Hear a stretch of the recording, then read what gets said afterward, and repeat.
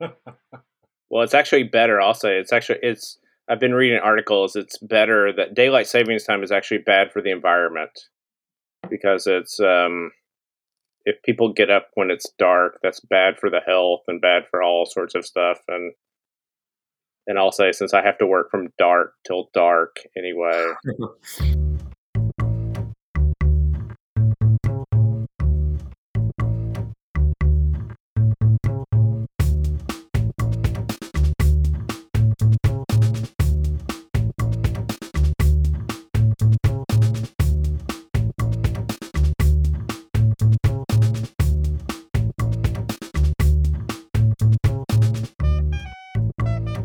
If they try to cancel daylight savings time, I'm going full Tucker Carlson. That's all I'm saying. Well, I saw that like, if they did actually get rid of it, that, like in places like in Minnesota and stuff, it would be dark until like 9:30 in the morning. Yeah. Which is well, fine. Maybe with it me, isn't that daylight savings time is bad. Maybe it's not so much that daylight savings time is bad as having to get public up address at 6 o'clock goes off every once in a while here, and it freaks me out since this area is very famous for its public address system. Yes, public address system. All right, we'll start. I watched the entire new season of Last Chance U this week. I'm still sold. How was it? It's really good. It's basketball this time, so it's very different. And it's not. I did get sucked in because I watched the whole thing. In some ways, it's not as captivating because I guess basketball, you only have like 10 players, 11 players on the teams. It's a little bit different, but like I'm going to spoil the ending for you. It ends with the pandemic. So, oh no, like it's this whole season that builds up to like, oh, nothing we did mattered at all. Which pandemic? Like in the least. Like you and David seem to be out of sync. Yeah, I know. It's the Wes Anderson thing. Okay, now you guys are back. Now we're back. We all okay, let's all clap. 1, 2, 3. Sure. You just want to start over? We just need to find a starting point. This is a did we already point. Start? Oh. Do we want to start out with the union since we've been teasing that for 3? Yeah, I thought we were going to do it the whole time. I actually took notes. I made notes this time. Yeah, there's power in a union. I've heard that there is power in a union, and the workers and the land. Yeah, so this is Atticus Shrugged for this week. We are a podcast about politics and culture in the South, where I sometimes take notes.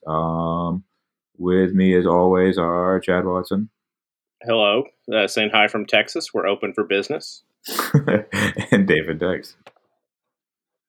Saying hello from Mexico. We're not. And I'm Wes Cheek. I'm in Minami Sanriku, Japan, where I think they want everyone to know that they are open for business.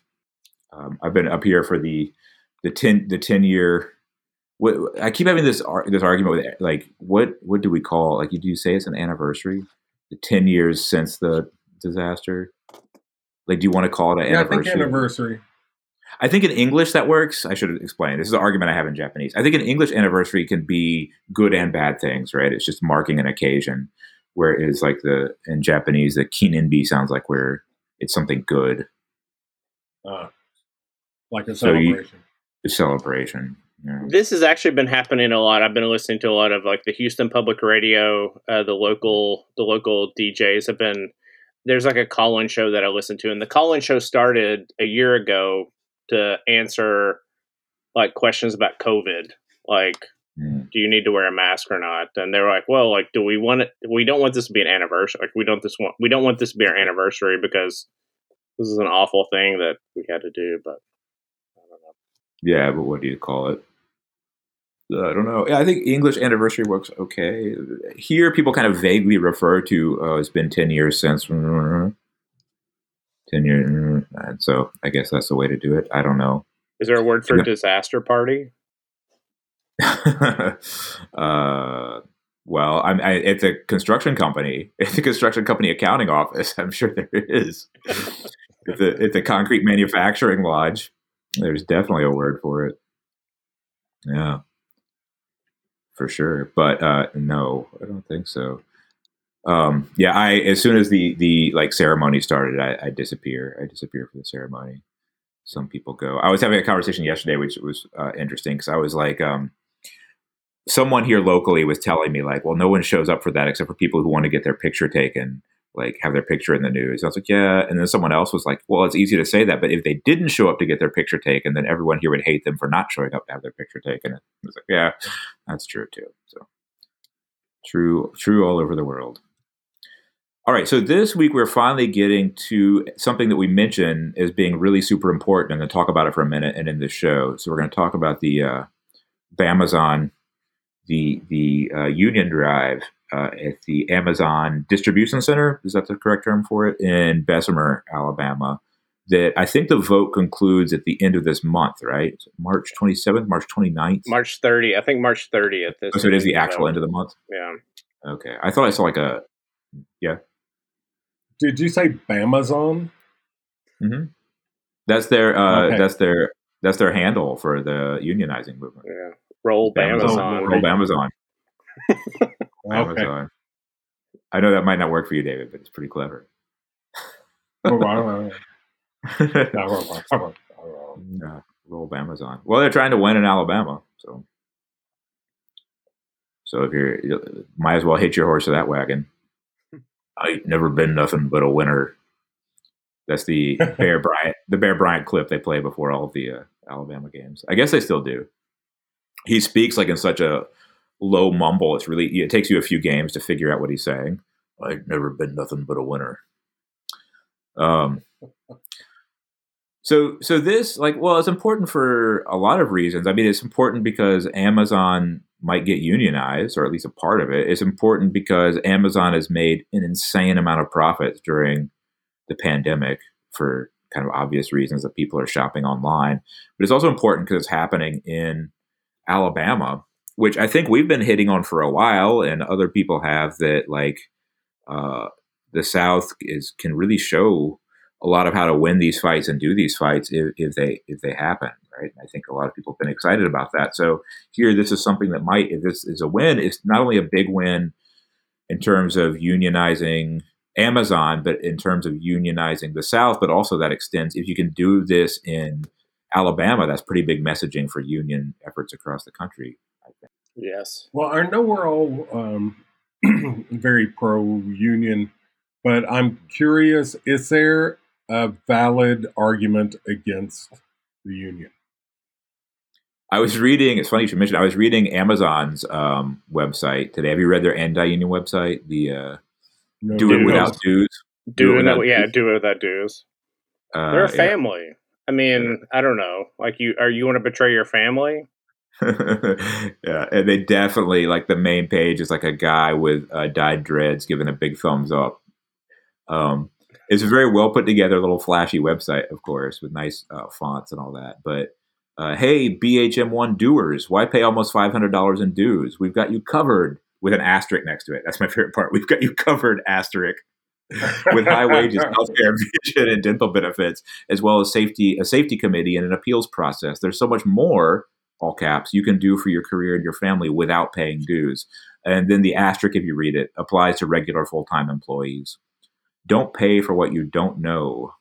So, I mean, the arguments here that I've read are all the kind of general anti-union arguments, which is you don't want to pay $500 in dues a year, which you're not required to, I believe, right? Under the new in the state of Texas, state of Alabama is a right to work state. So you are legally, like, if you're like, you don't have to pay dues to the union. Like you're legally, like, that's like, you can still gain all the benefits, but you don't have to pay the dues. That's the law in the state of Alabama.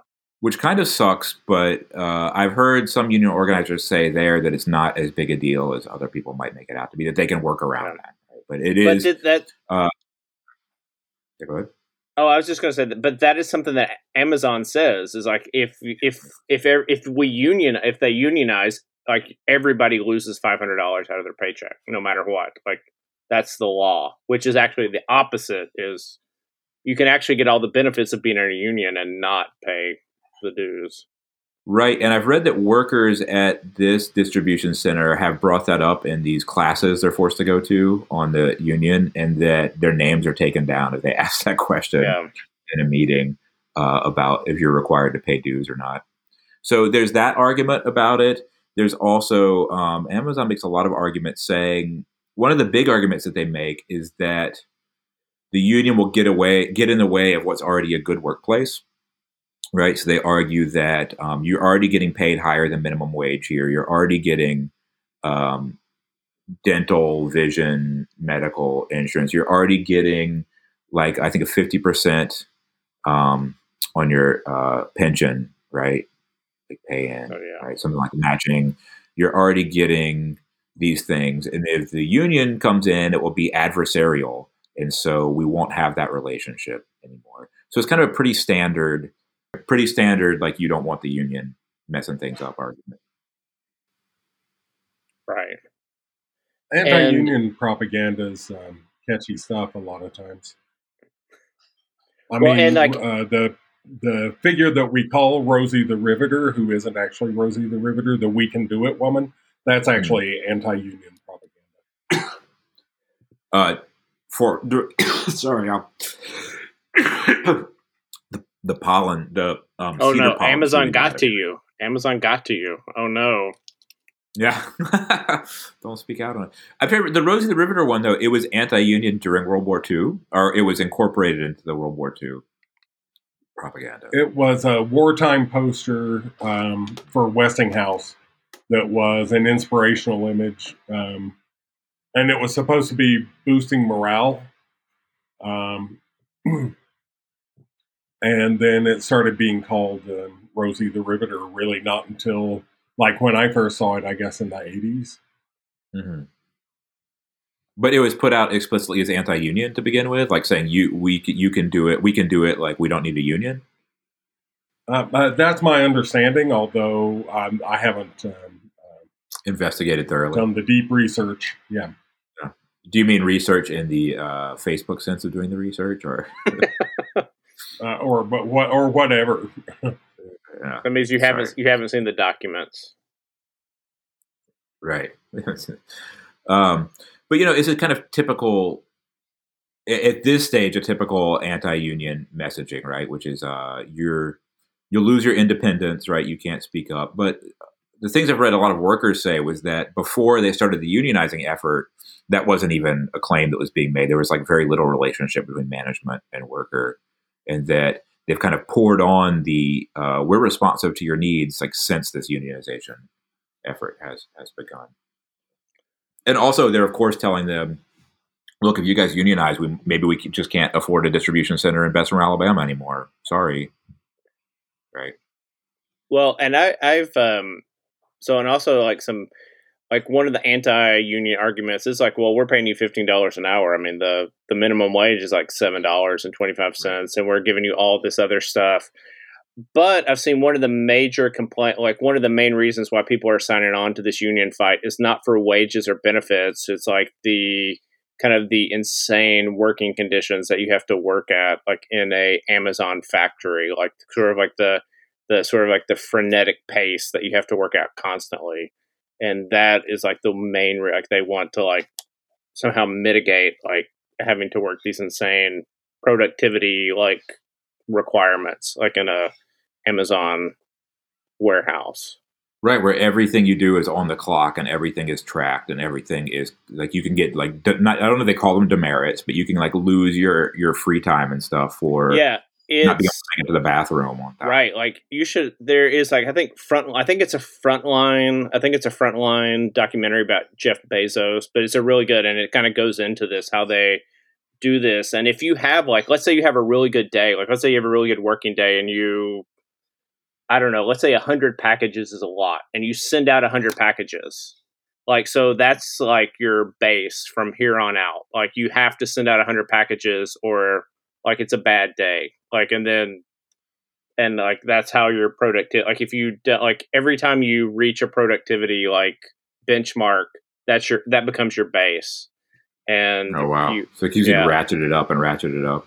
Yeah, like, and it's constantly, and and they penalize. If you're in the bathroom if your bathroom break is 6 minutes instead of 5 minutes, you get that's a demerit, and and so there's a series of good pieces in what is the paper called now? I think it's Alabama.com.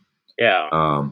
By William Thornton has written a series of pieces, and in one of those, he speaks to Jennifer Bates a lot, who works there, but I'm not sure who these quotes are for. But yeah, they say that it's not the pay necessarily, but here I'm reading from the article now. Some of these issues by themselves might not stand out as much as they do together. An employee working a 10-hour shift, she said, has 2 30-minute breaks. But if that employee works on the 4th floor, it takes time to get to break areas around the massive center. While there are elevators, she said they are reserved for certain job positions. An Amazon spokesman said that elevators are being limited to 1 per person according to COVID-19 protocols, but they are open to any worker. Employees have to manage long hours on their feet going up and down stairs and navigating the large distances without losing work time. Workers are encouraged to bring food that doesn't need to be heated up in order to save time. If they're being encouraged to work more time, she said, an extra 15-minute break might make things easier. So it's just these details of having your entire work life like managed on the clock that seems to be the issue, and it's a lack of responsiveness from management to any of this.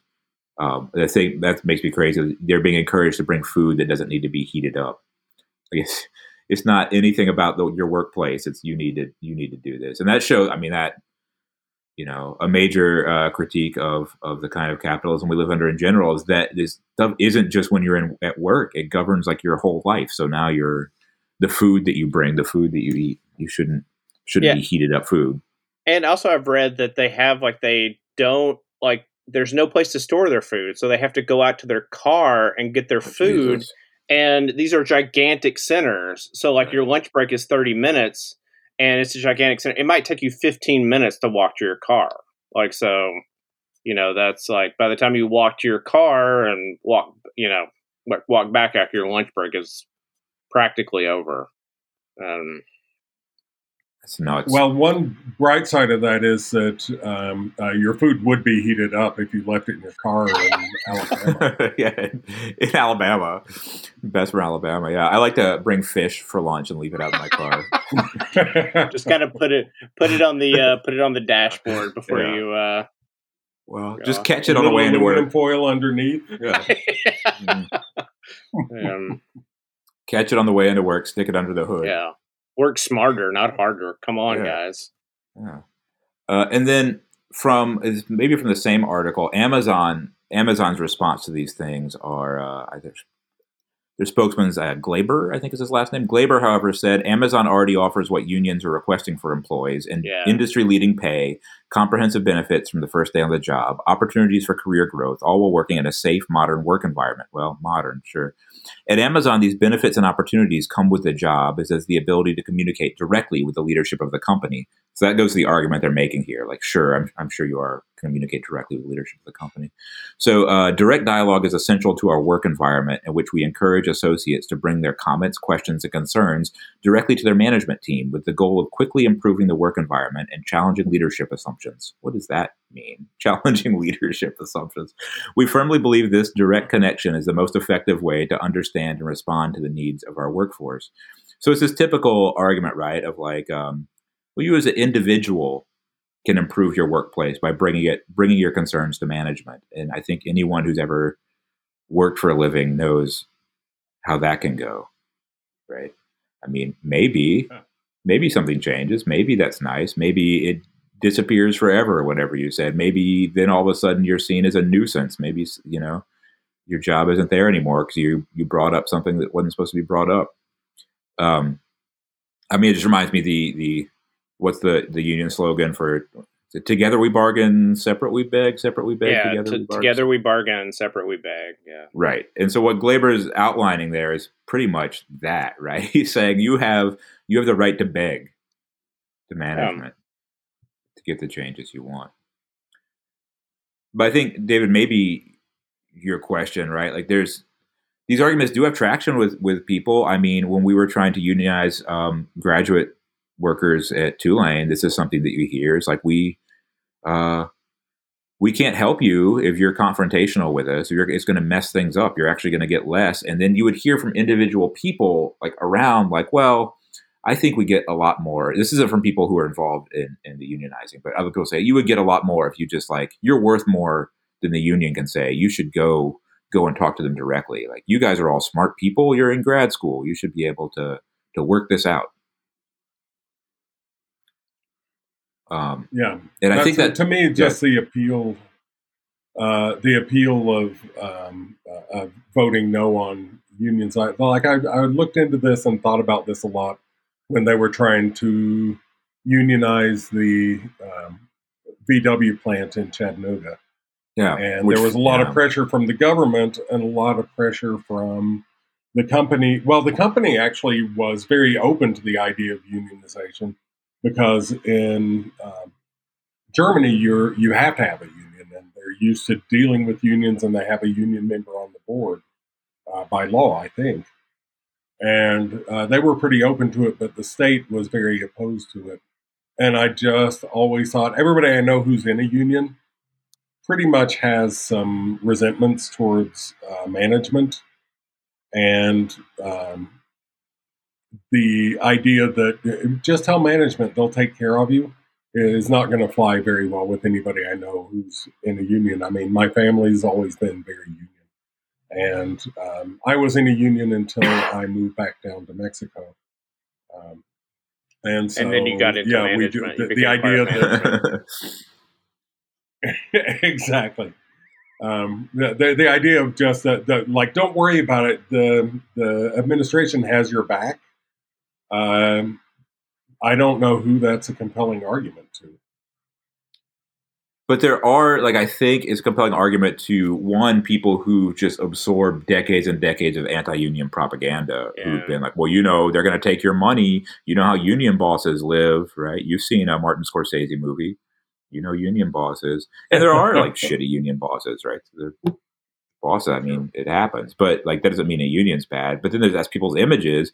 And then there are people, like, I know a lot of people who have kind of sort of independent jobs and who conceive of themselves as being independent, and so think it's, that's all a bunch of garbage. You don't need people to speak up for you. You could go out and, mindset this into happening, or there's people who reflexively, there's a lot of people, I think, and it plays a large role in American politics, who just say, well, everything's corrupt. It's corrupt. So that means you don't have to do anything. So unions are corrupt. Hey, so why would you participate? So what's the point? Yeah, what's the point? I mean, everything's like, Amazon's bad, but unions are bad. So, like, we'll stick with better the devil we know than the devil we don't know. Yeah. Well, I think there's also maybe partly just the idea of when you throw in your lot with a union, you're saying, I'm a worker. I am unified with all the workers.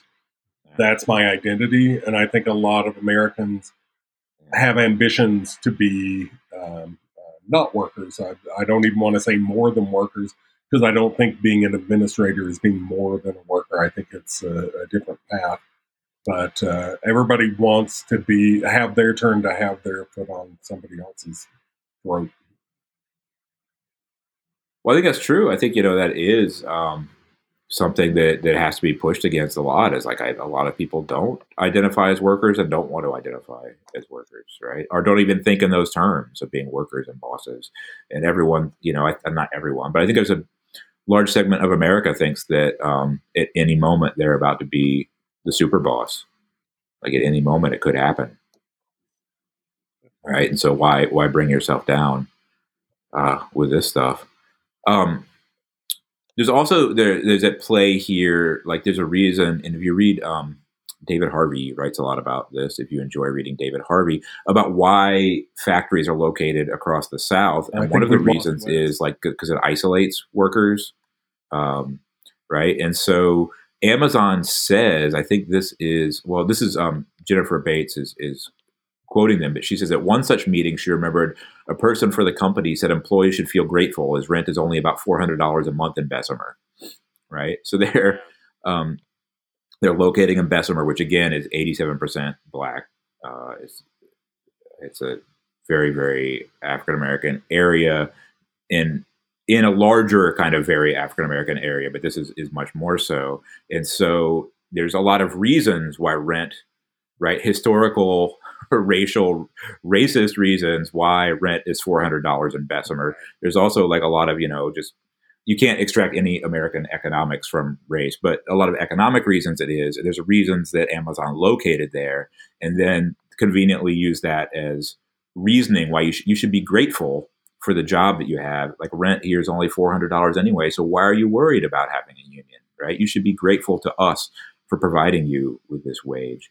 And Amazon kind of says that directly a lot. Most of the concerns I've heard about working at Amazon aren't about wages.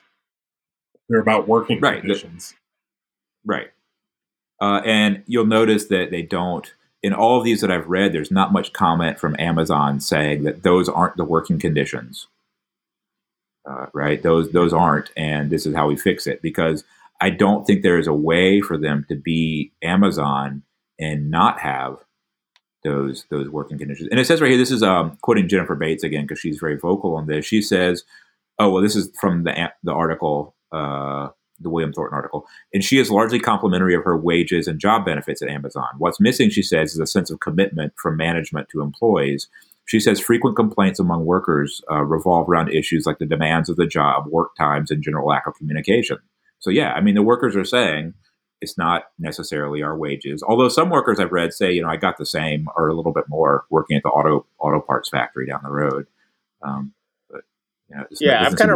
I've seen lots of different. I've seen articles when people say like, well, like I used to work 3 times as hard, but I made $7 and I made like the real minimum. I made like the federal minimum wage. Right. But then I've also said like, well, I think this is part of it. Like there's a lot of people working at this factory now that are from the old school, like steel mills and auto plants. Right. And they're like, well, like we used to make like $23 an hour and we had really good benefit. Like we had like a union, we had union benefits, and this is just about, so it's like a mix of that. And yeah, and they a lot of the workers have explicitly said, like, I was union at my old workplace, and I would like for the younger people to experience that. And then apparently there's younger workers here, like, kind of worried because they haven't been in a union, and they're hearing, if you join the union, you might lose your job. The factory will go away, or the distribution center will go away. We can't do it anymore. And so that's kind of working on people. But there's older people who said, like, we, came straight from being in the auto workers union and straight over to this. And the big mover in this are the poultry workers who are unionized and are coming over and do it and working on this, right? So there's experiences of being unionized. And of course, in the larger discussion outside of Alabama and outside of this specific example, there's tons of people in the U.S. who think that there should be jobs that people should be punished for having to take. That there should be jobs that are so horrible that nobody should want them, and everybody should be trying as hard as they can to get out of those jobs, and that's what ambition means. And this is not only a conservative thing. This is also like a liberal sickness that you see, of saying, well, these people, you should move on from this job, or you should. It's a good starter job. It's a good starter. Right. And you see this like the pandemic has just clearly illustrated how this works. We're saying we figured out, like, all of a sudden the pandemic illustrates what essential jobs are, right? Like what jobs you can't do without, but still people are like, yeah, but people shouldn't get paid living wages for doing those jobs, or be able to, live in the area where their job is, or have any infrastructure or security around a job, or any, nationalized healthcare that backs up being able to leave that job. Right. And so many of the ways, and I even worry, I find myself, like, when when I was teaching, and even like with my kids, I find myself using that language too. Like, well, you don't want to end up doing, whatever the list of jobs you don't want to end up doing are. And it's like, well, why do you not want to end up doing this? Just had an argument with somebody the other day about saying, well, if you get $15 an hour for flipping burgers, everybody's just going to quit their job and go flip burgers. And I'm like, because that's such a good job. Why? Because everybody wants to do that because it's so easy.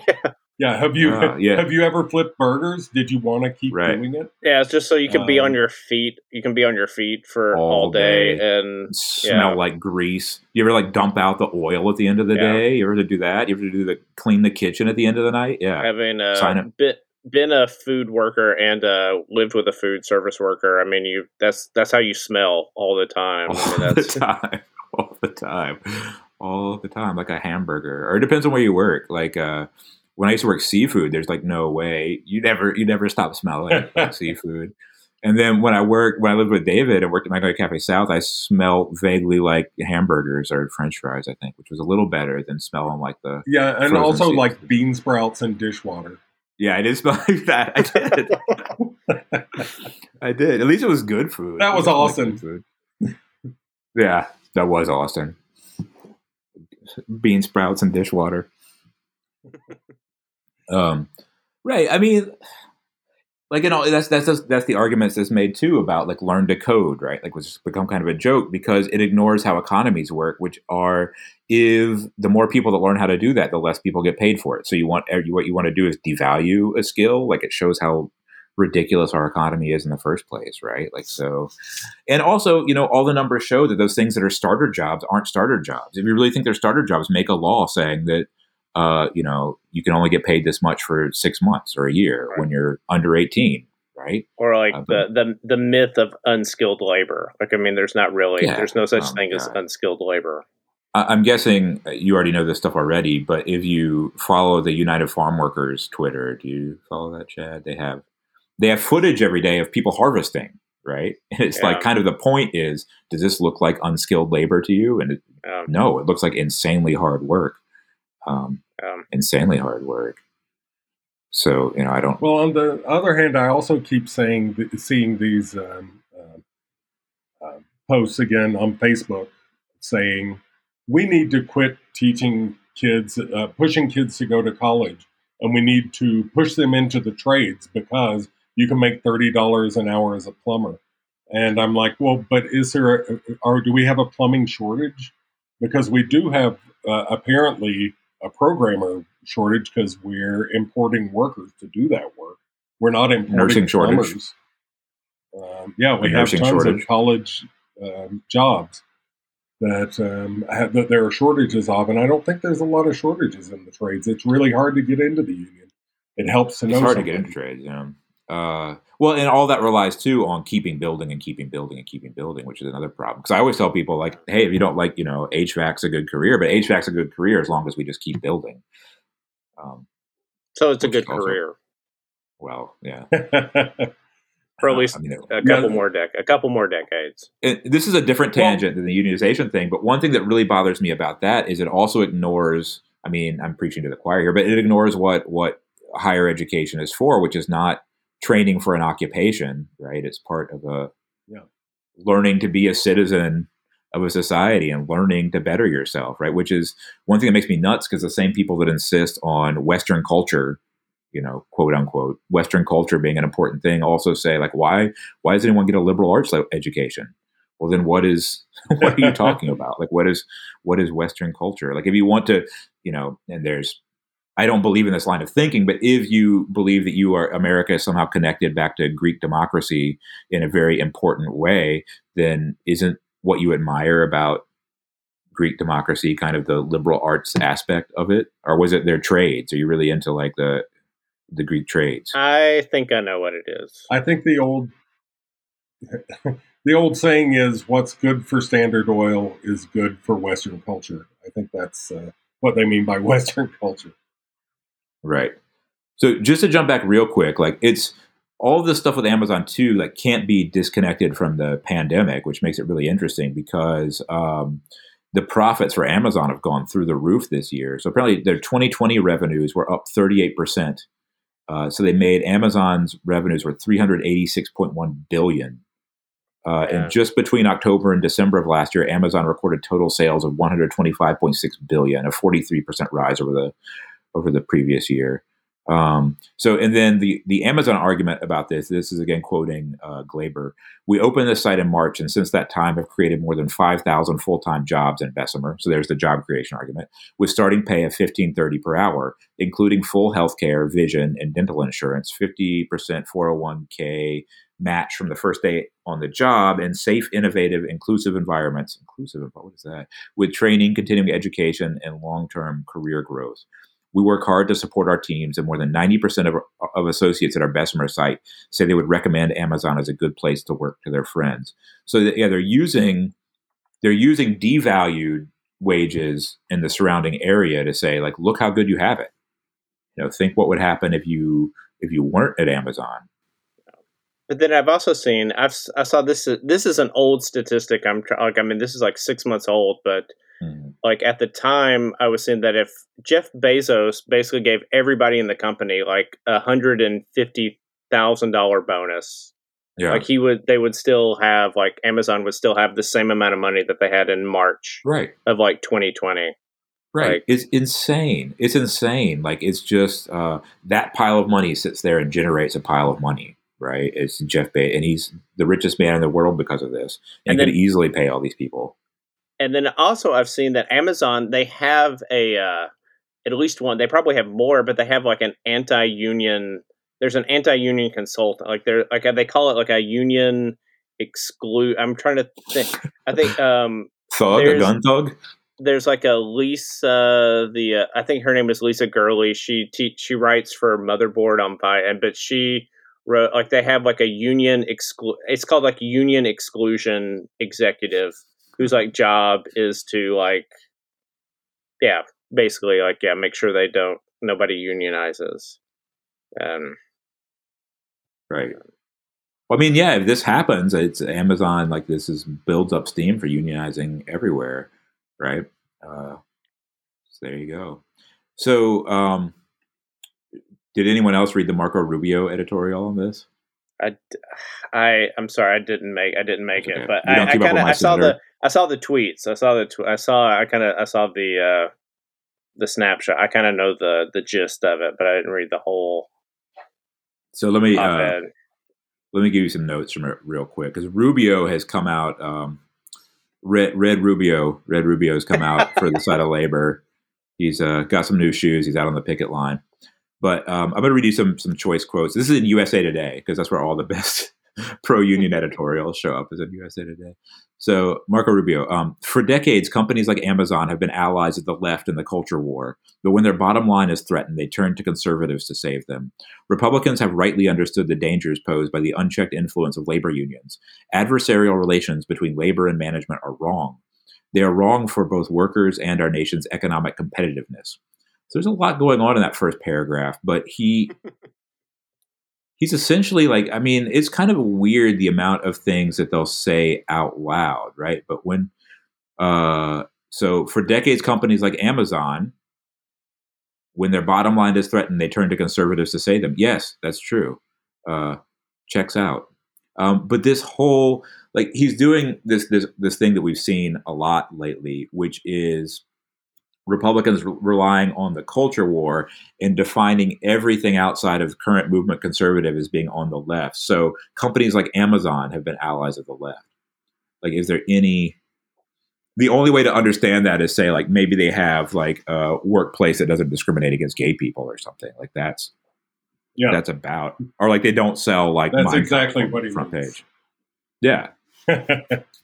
You can't stream Pepe Le Pew on Amazon Prime anymore. Right. Or they put a warning on the Muppets, so they're allies of the left. Like, and it's interesting too, because, and you were mentioning Facebook earlier, which I try to not even bother with anymore. But you see that, like, the most common kind of analysis of how these things break down, even among people who are supposedly, centrist or whatever, their understanding of things is, well, that's what on the left is. So, like, it's not being allied with labor at Amazon. Amazon's an ally of the left because, they said Fred Flintstone shouldn't have said those slurs about Ukrainians. Right. So, but he has this quote in here This is the next quote. But the days of conservatives being taken for granted by the business community are over.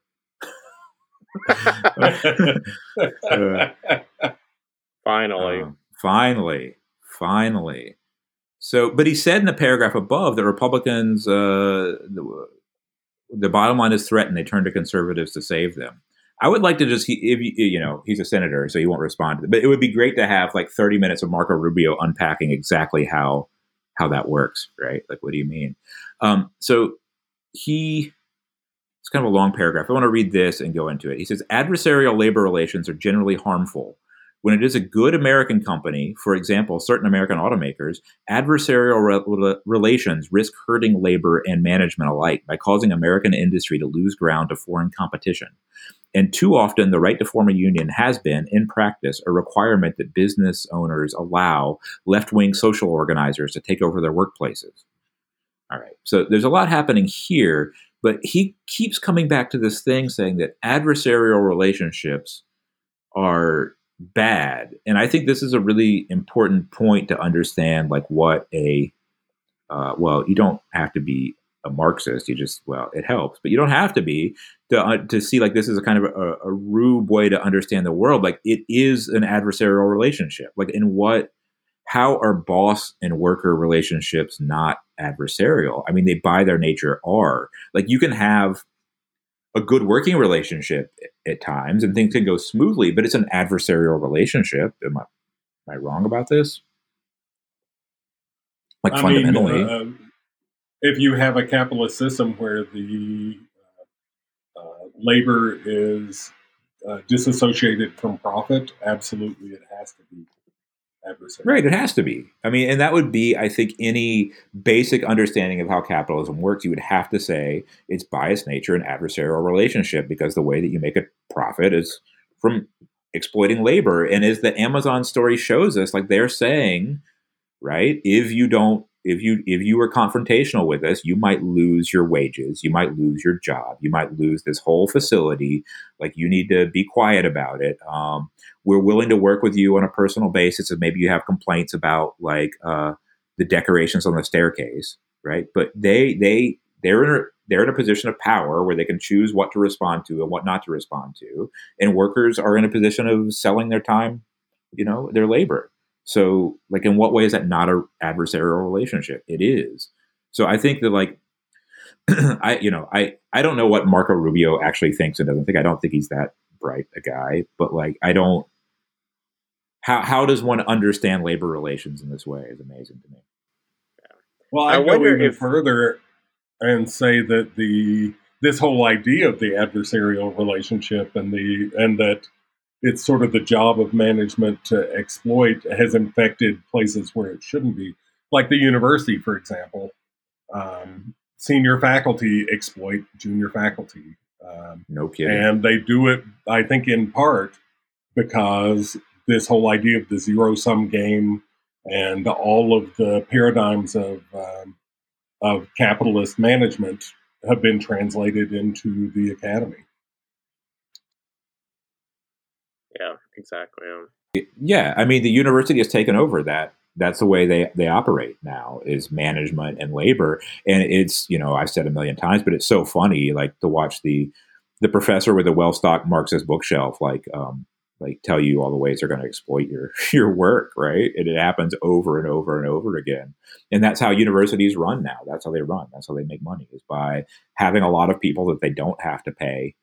Who was it this week? Was Columbia, like in a Columbia where there's ongoing like labor struggles with their grad students, like now like kind of admitted that they're student workers, referred to them as student workers, whereas sometimes they're referred to as like as if you're some kind of apprentice kind of level thing, or you're something else. Friends of the university. Yeah, acquaintances of the university, right?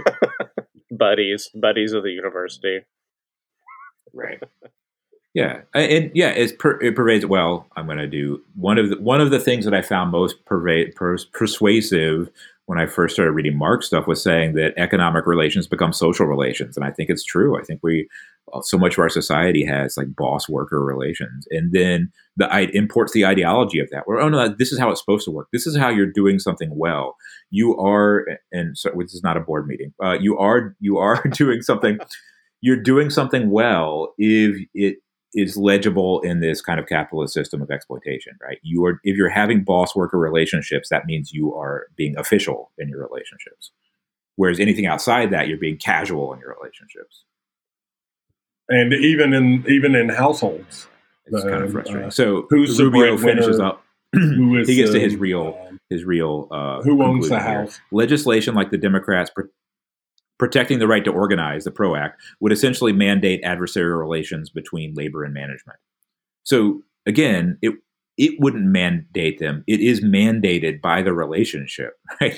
The relationship itself mandates that. So that's Marco Rubio. But the scary thing about this to me is, we talked about it last week, is you see all of these conservatives, apparently this is their messaging now, which is we represent the working class, and they're using, I hate using the woke terminology for Amazon, right? And saying, well, look at this, and they're tying in the culture war stuff to now working class stuff. And I think they're very cleverly trying to head off working class movements, which have seemed ascendant over the last few years. And they're very good at doing this. So I think they can be very effective at it, which worries me. I'm sorry, go ahead. I was just going to say, I wonder, like, if Marco Rubio and a lot of the Republicans realize that 85% of the people that work for the Bessemer factory are African American, and I think like 2/3 are women. I wonder if they realize that, but that's all. Yeah, well, it might drive them away. And that's one thing I want to like make clear too, is like there's a clear like civil rights legacy and aspect to this whole thing. It is not separate at all from any of that, and also feminist aspect too, because these workers are overwhelmingly black and largely women, right? So, and the union that's trying to organize them has a long history being involved in civil rights too. So this is all tied up in there. Not that it's not tied up in labor struggle in general, but in a really interesting way here. Sorry, David.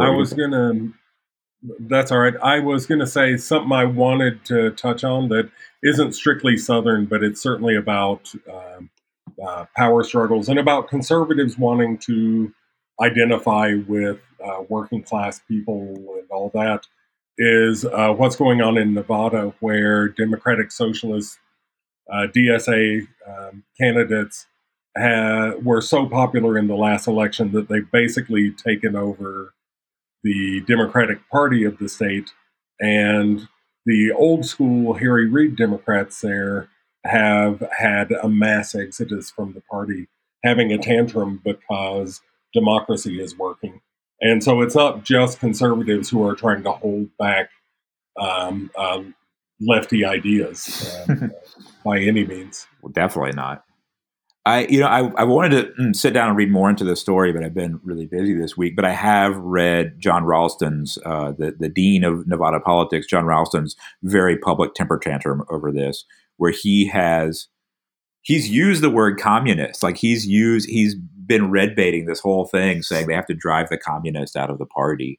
And if you remember, John Ralston is the guy who started all the crazy Bernie Sanders rumors during 2016 about the chair throwing and all of that stuff he's the one who started that. And then when the videotape came out showing none of it happened, still insisted that it did. And, he's a guy, I follow him, I read him because he does know a lot about Nevada politics, but it is those people are not letting go of the parties and would rather, I think in so many cases, would rather keep what they have and lose than go a different direction and win.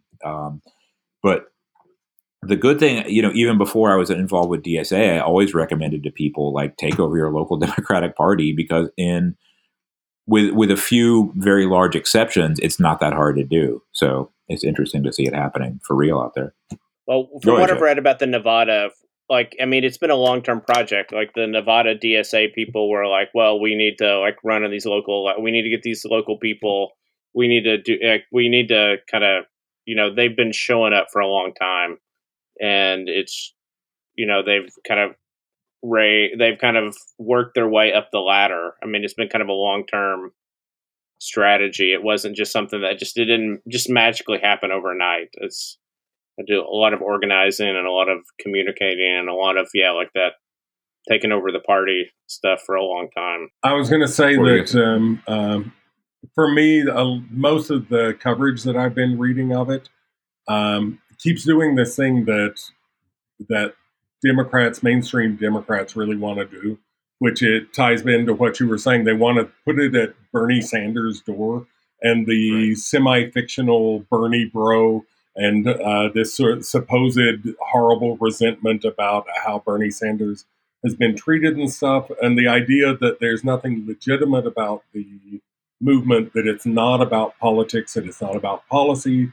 that it's not about what people want, that it's all some sort of festering resentment over some political maneuvering some years ago. And it's like, well, people can, I think some people were motivated and saw through some of the unpleasant things about the Democratic Party when they watched how things played out. But that doesn't delegitimize all the stuff. And there are people who are Bernie Sanders supporters who are neophytes or unpleasant people or cranks. But that's true of any political person, certainly nobody on the right has any right to start throwing stones at cranks who are your followers. As a matter of fact, they're constantly running away from church shooters and whatever else. But yeah, this whole idea that it's all tied back to resentment about Bernie Sanders is just a slander. Yeah, it's kind of silly. And I think, too, is, I think because, and I say this as someone who is really involved in DSA, like DSA can look from the outside very silly and be funny and be caught up on these kind of internal arguments that seem ridiculous. But I think what a lot of mainstream Democrats don't realize is how like actually serious people are about like working on stuff, and about how like, I mean, if you're inside of DSA, kind of the funny jokes are about like how much is involved in it, right? Like how much commitment and work and like the actual like kind of brick and mortar stuff of politics, like the knocking on doors stuff of politics. The I think maybe organized is a maybe overused sometimes, but about how much of that stuff just goes into it. Chad has something to say. Oh, sorry. So I kind of guess is that, like, I've become more involved in DSA over the past little while, and I'm kind of involved on I think the Houston DSA is involved. Like we're kind of more on the beginning of what Nevada was trying to do, is like looking at these. I mean, and it's a whole struggle about like, is electoralism like the thing, but that's a whole nother thing. But there is like looking at where are these small where are these small races that, you can get, progressive candidates, like where can you get them in? And that's how they built it up. And that's kind of like how Nevada did, they started running like school board members, and then they would run like a House representative here and a House representative there. And, then whenever there was, whenever like a chairman of the local Democratic committee, I think it was like Cook, like whenever the Cook County chairmanship was up, like they would run, and kind of which is what you should be doing, and what the Democratic Party should have been doing in all of these states. I know in Florida, that was always my complaint, was like, we should have people running for everything. And then the Democratic Party's thing was to say, well, we can't really win that. No one can do that. No one can. Who wants to? But I mean, yeah, there's a larger argument about electoralism that I think I'm probably on the other side of, from a lot of people. Like, I think you should run for everything, but like that's a different issue. But I think a lot of people like John Ralston and people like that, who are very wedded to the old school Democratic Party, don't understand like how much work goes into DSA stuff and see it as silly. Like, oh, people are being weird. People are being silly. as opposed to people are like actually trying to change something that's very frustrating. All right. And I think that is a good spot for us to finish today. See you next week. See you next week. Guys.